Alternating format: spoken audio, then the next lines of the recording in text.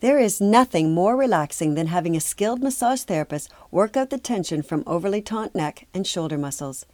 But how is a massage an important component to mental health?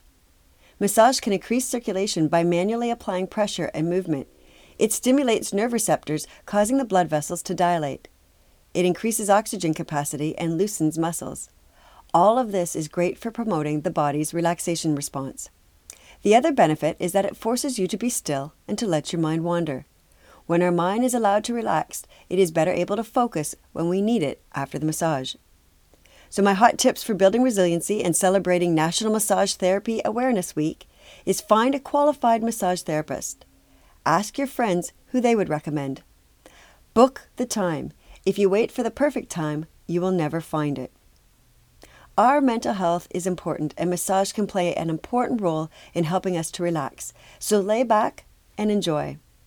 Looking for better ways to build your resiliency? Take my free online vulnerability test at WorkSmartLivesmart.com under the Resources and Courses tab.